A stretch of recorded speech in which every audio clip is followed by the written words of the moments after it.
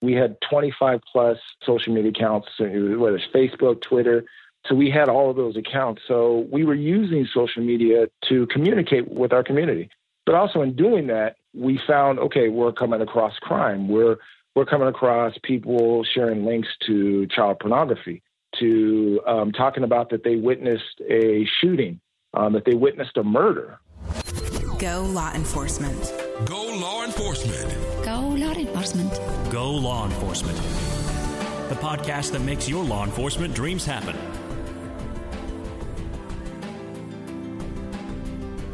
Welcome to the Go Law Enforcement Podcast, brought to you by GoLawEnforcement.com. I'm your host, Joe Lebowski. If you're looking for a job in law enforcement, GoLawEnforcement.com has the largest listing of law enforcement job openings. The requirements to be a police officer are different for every state. To find out if you meet the requirements to be a police officer in your state, take a short 3-question quiz by going to GoLawEnforcement.com/quiz. That's GoLawEnforcement.com/quiz. Every day we hear about another type of cybercrime that's occurred. It has either affected you or someone you know. Our guest is Los Angeles County Sheriff's Detective Tony Moore with the Criminal Intelligence Bureau, Cyber Intelligence Unit. Detective Moore is going to explain what is occurring with cybercrime and how law enforcement is combating cyber criminals.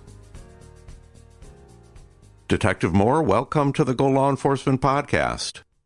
Hey, thanks for inviting me. I'm really happy to be here. And you're a detective with the Los Angeles County Sheriff's Department, and you work in a specialized area. What is that specialization? Yeah, so currently I work for Los Angeles County Sheriff's Department, and I'm assigned to their Criminal Intelligence Bureau, and more specifically, the Cyber Intelligence Unit. And how did you begin your law enforcement career? Yeah, well, kind of interesting. I started my career in the retail field, actually, and I was a loss prevention manager for Sears.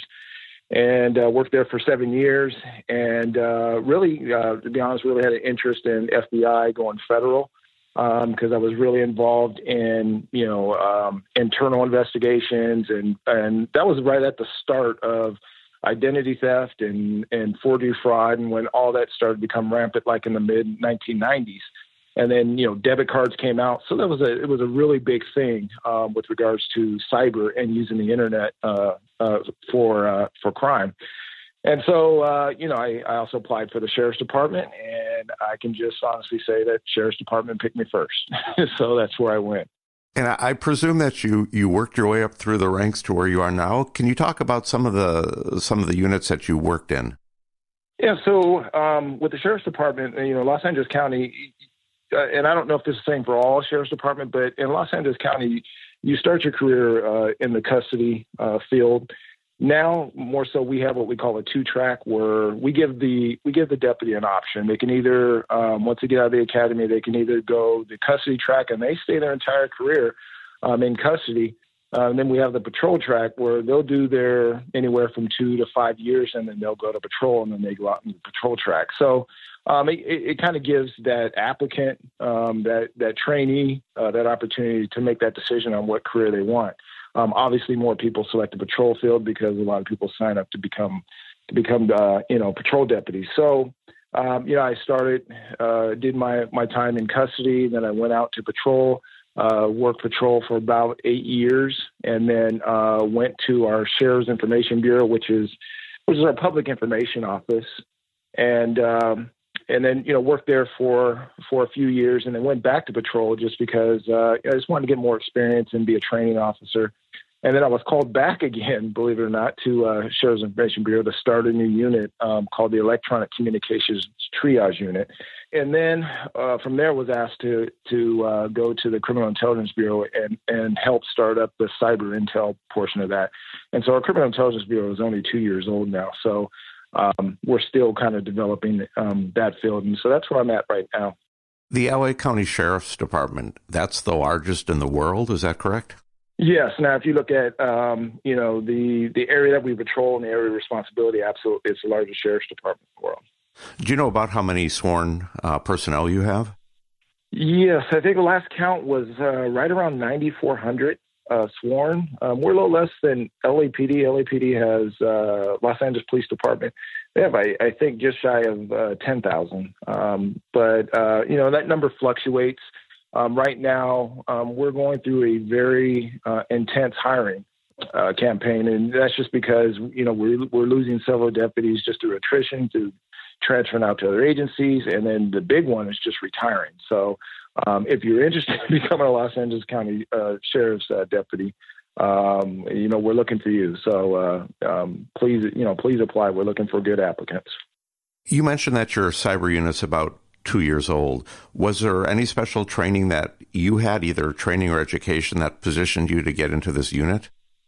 No, a lot of my training I learned on my own. I could say since I was a kid, I just, in a nutshell, I just took things and I was interested in them, so I took them apart so I can learn. I would put them back together.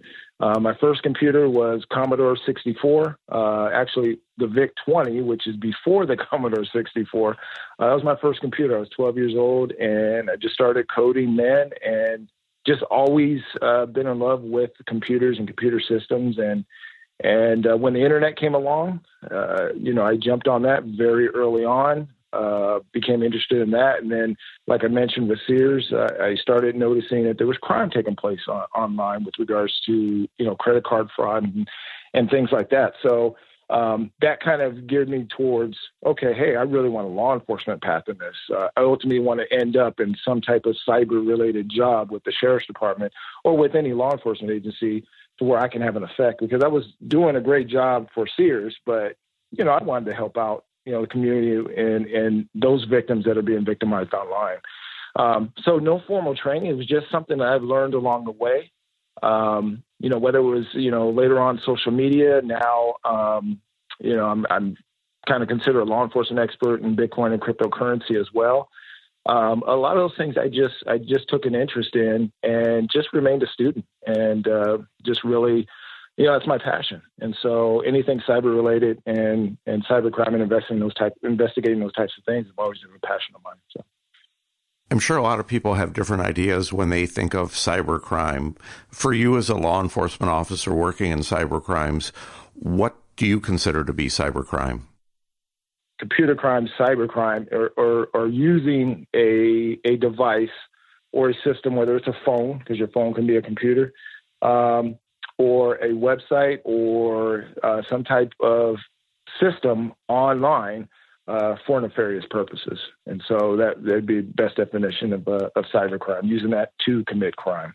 And what type of specific crimes, frauds, do you investigate as part of a cybercrime? It can be credit card fraud. It can be network intrusions. It could be ransomware. It could be phishing. Any type of unauthorized access to a network system. Anything along those lines would fall under the purview.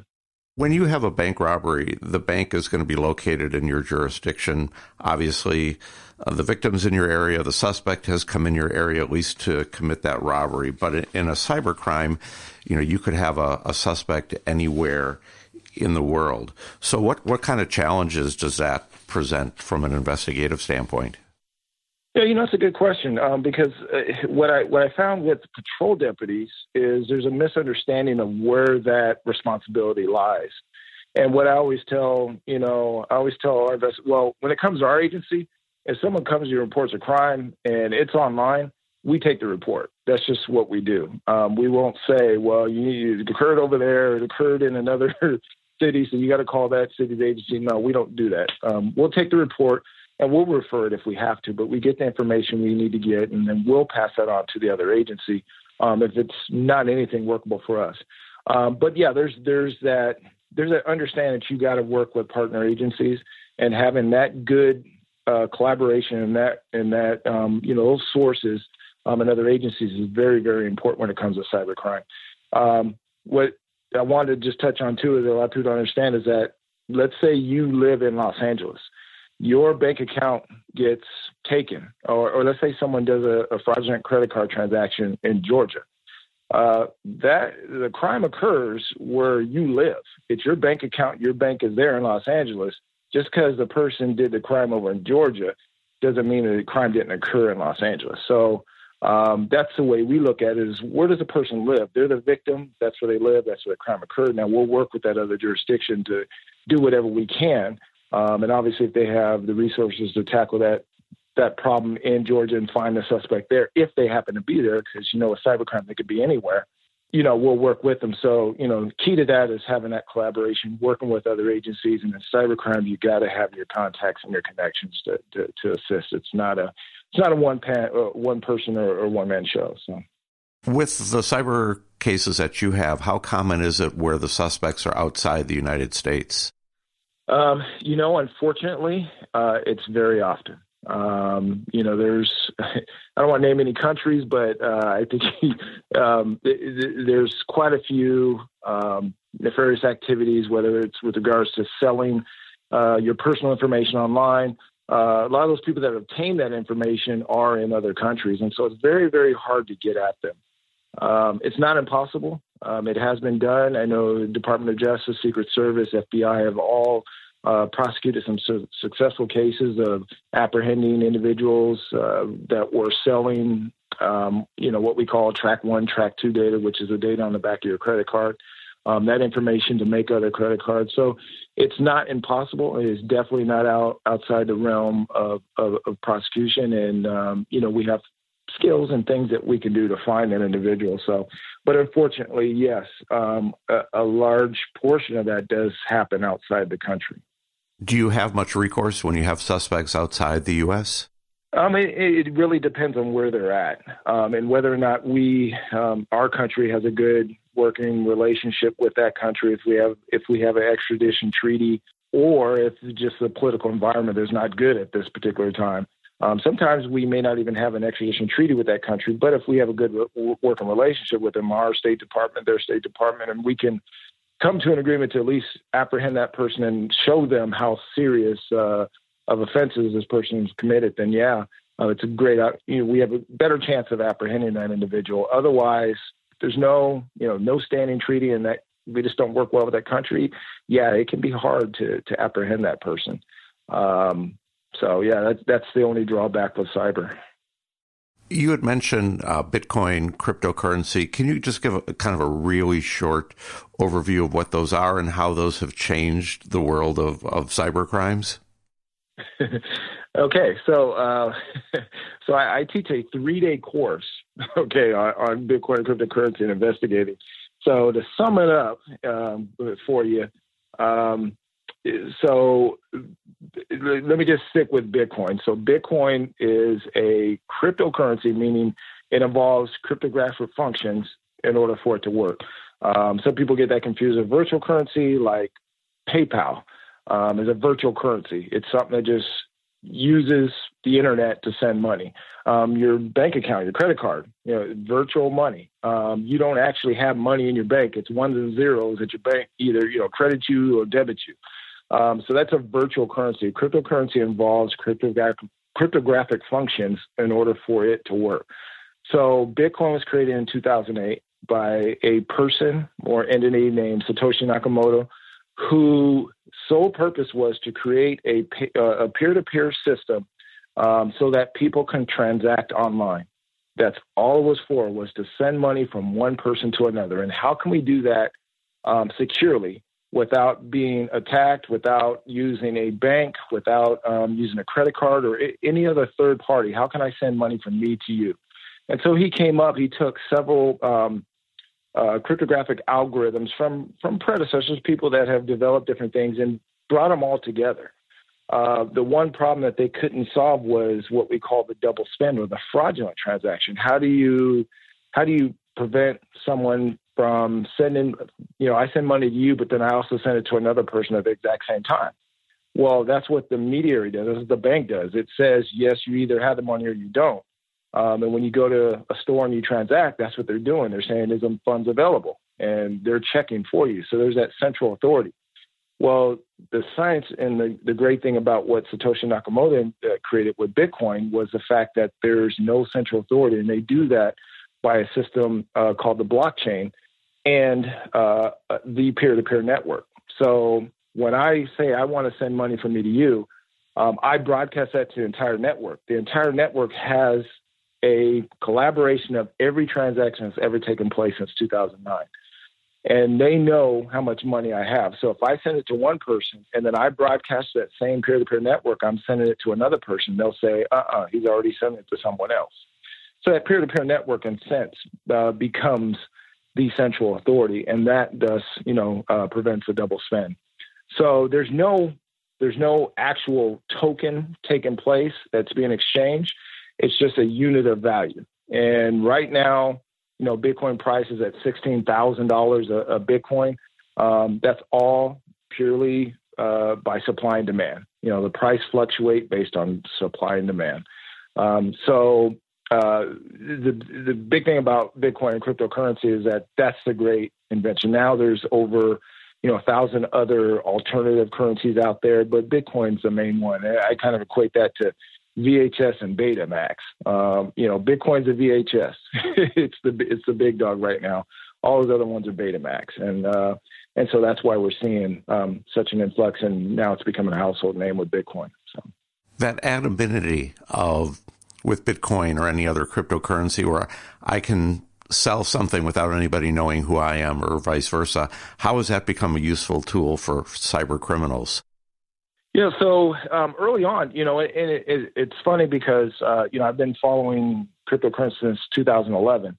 And, it's like with anything, the internet, same thing. When the internet was first invented, there was crime. That was the first thing on it. Anything is just a new invention, crime will always show up there first. So the anonymity of it is the fact that a Bitcoin address can't be traced back to a person. So when you create an address, anybody can create an address. As long as you don't put your name to it or put an address to it, your home address, phone number, it's not attached to you. So it makes it really, really hard to equate that Bitcoin address to an actual person. Now, if you, with the blockchain, because every transaction is stored, the blockchain is just a public ledger of every transaction, I can go back and look at that transaction. So in a sense, it's less anonymous, or it's less anonymous than cash. You're more anonymous if you did your nefarious deeds paying cash, because I can't track cash. I can trace Bitcoin. And I've been successful in doing that, in several cases, in tracing Bitcoin transactions back to an actual person. And that's due to the fact that they've either, named themselves to it, or they used what they call exchanges, where they went to buy the Bitcoin, and in doing that, they had to give up a checking account, their name, address, or whatever in order to buy from that exchange, because exchanges are regulated. So it's, we like to say it's pseudonymous. The Bitcoin address is pseudonymous. Let's talk about a specific case. You had mentioned a case involving social media. Can we talk about how that case first came to your attention? Yeah. So, when I talked about, my timeline, just through the Sheriff's Department, going back to the Sheriff's Information Bureau, I was asked to go back there and start the Electronic Communications Triage Unit.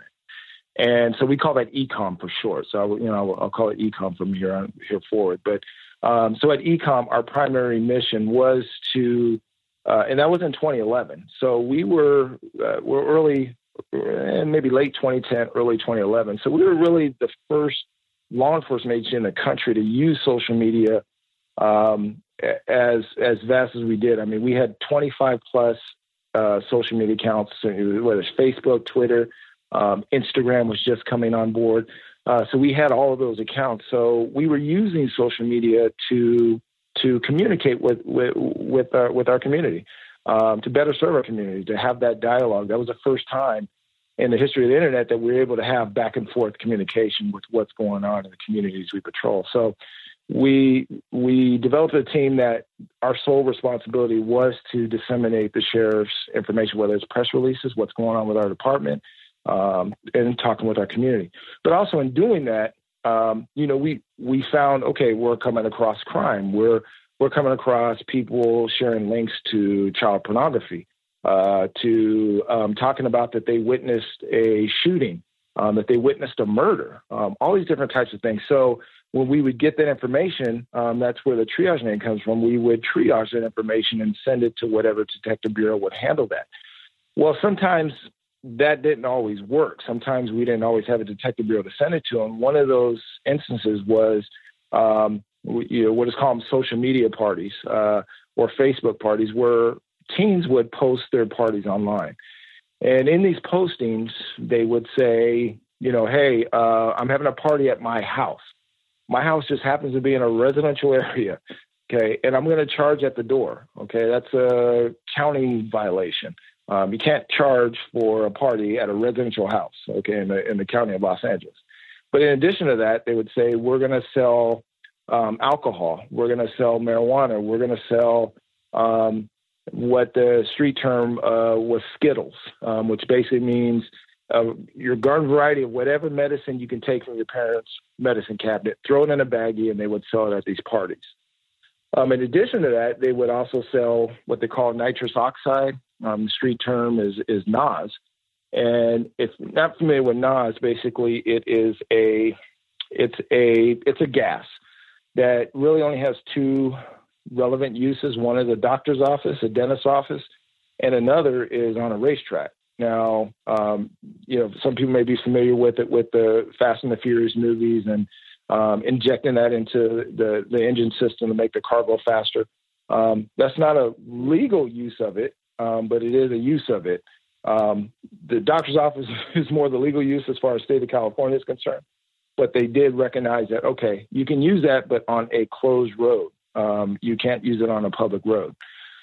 So we were seeing that this was being advertised and that these kids were inhaling this nitrous oxide. And so basically what it would do is give you maybe like a 2 to 5 minute high, and then it would go away. So they would have to go buy some more nitrous oxide.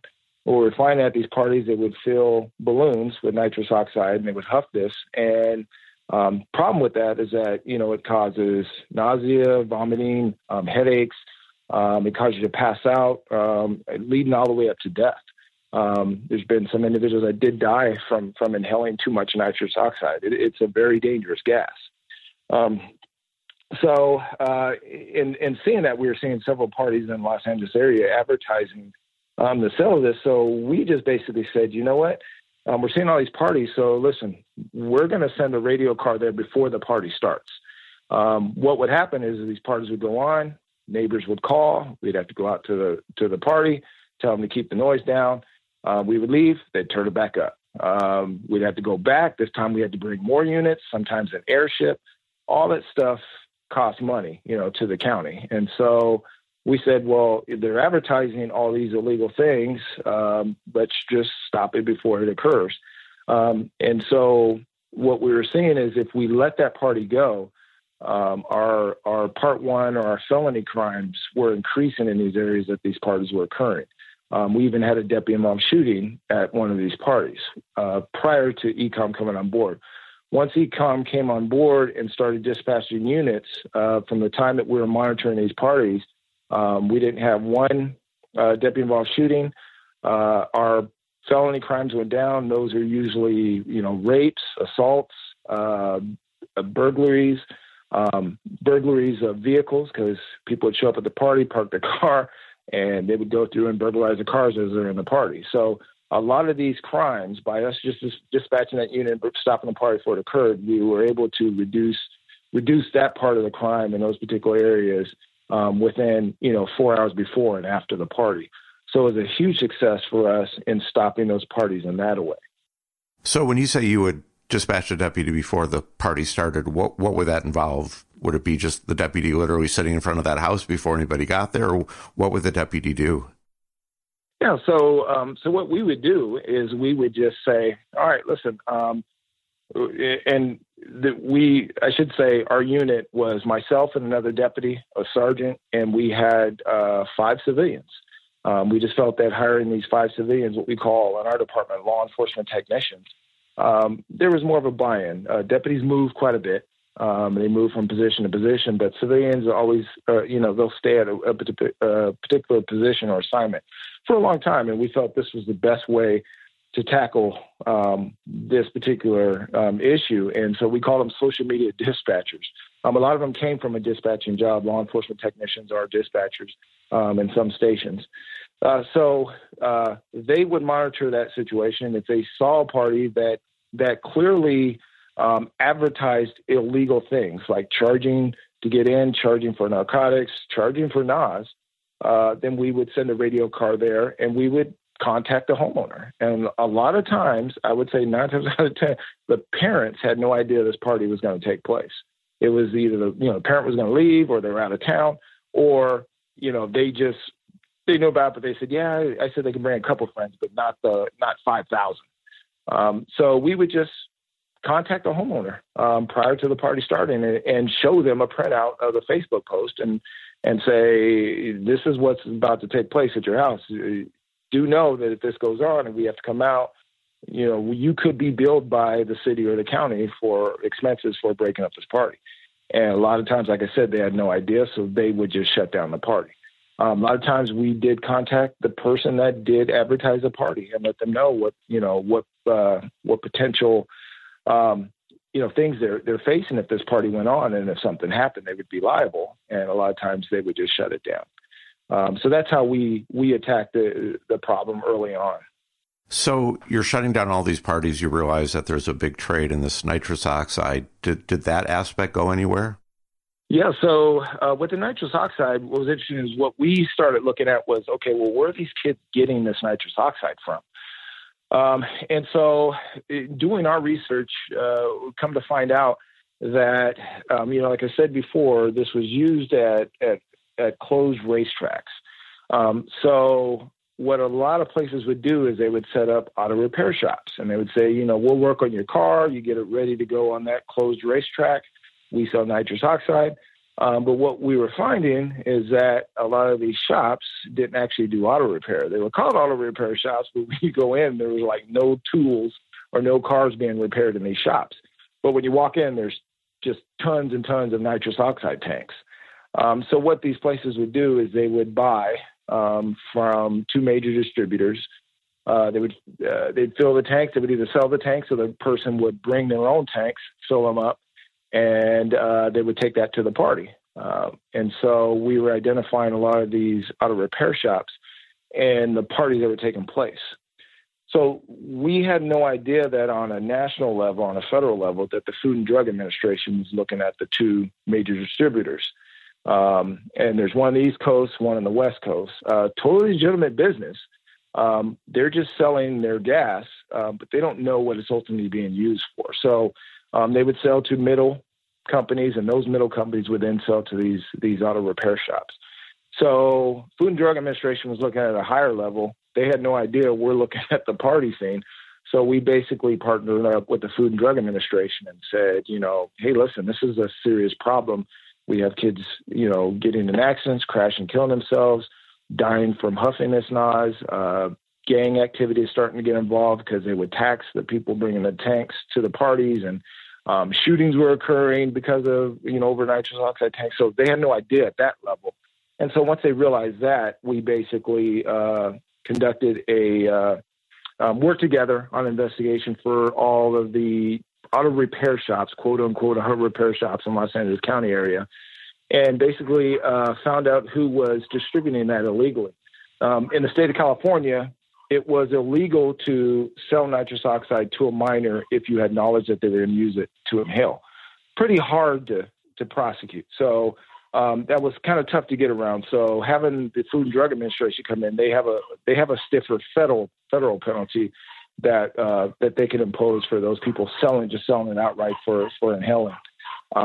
So working with them, we did a 20 location search warrant throughout Los Angeles County, I believe one in San Bernardino County, and basically eradicated NOS out of Los Angeles County.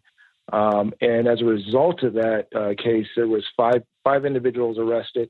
We found several assault weapons at these locations, several other types of narcotics.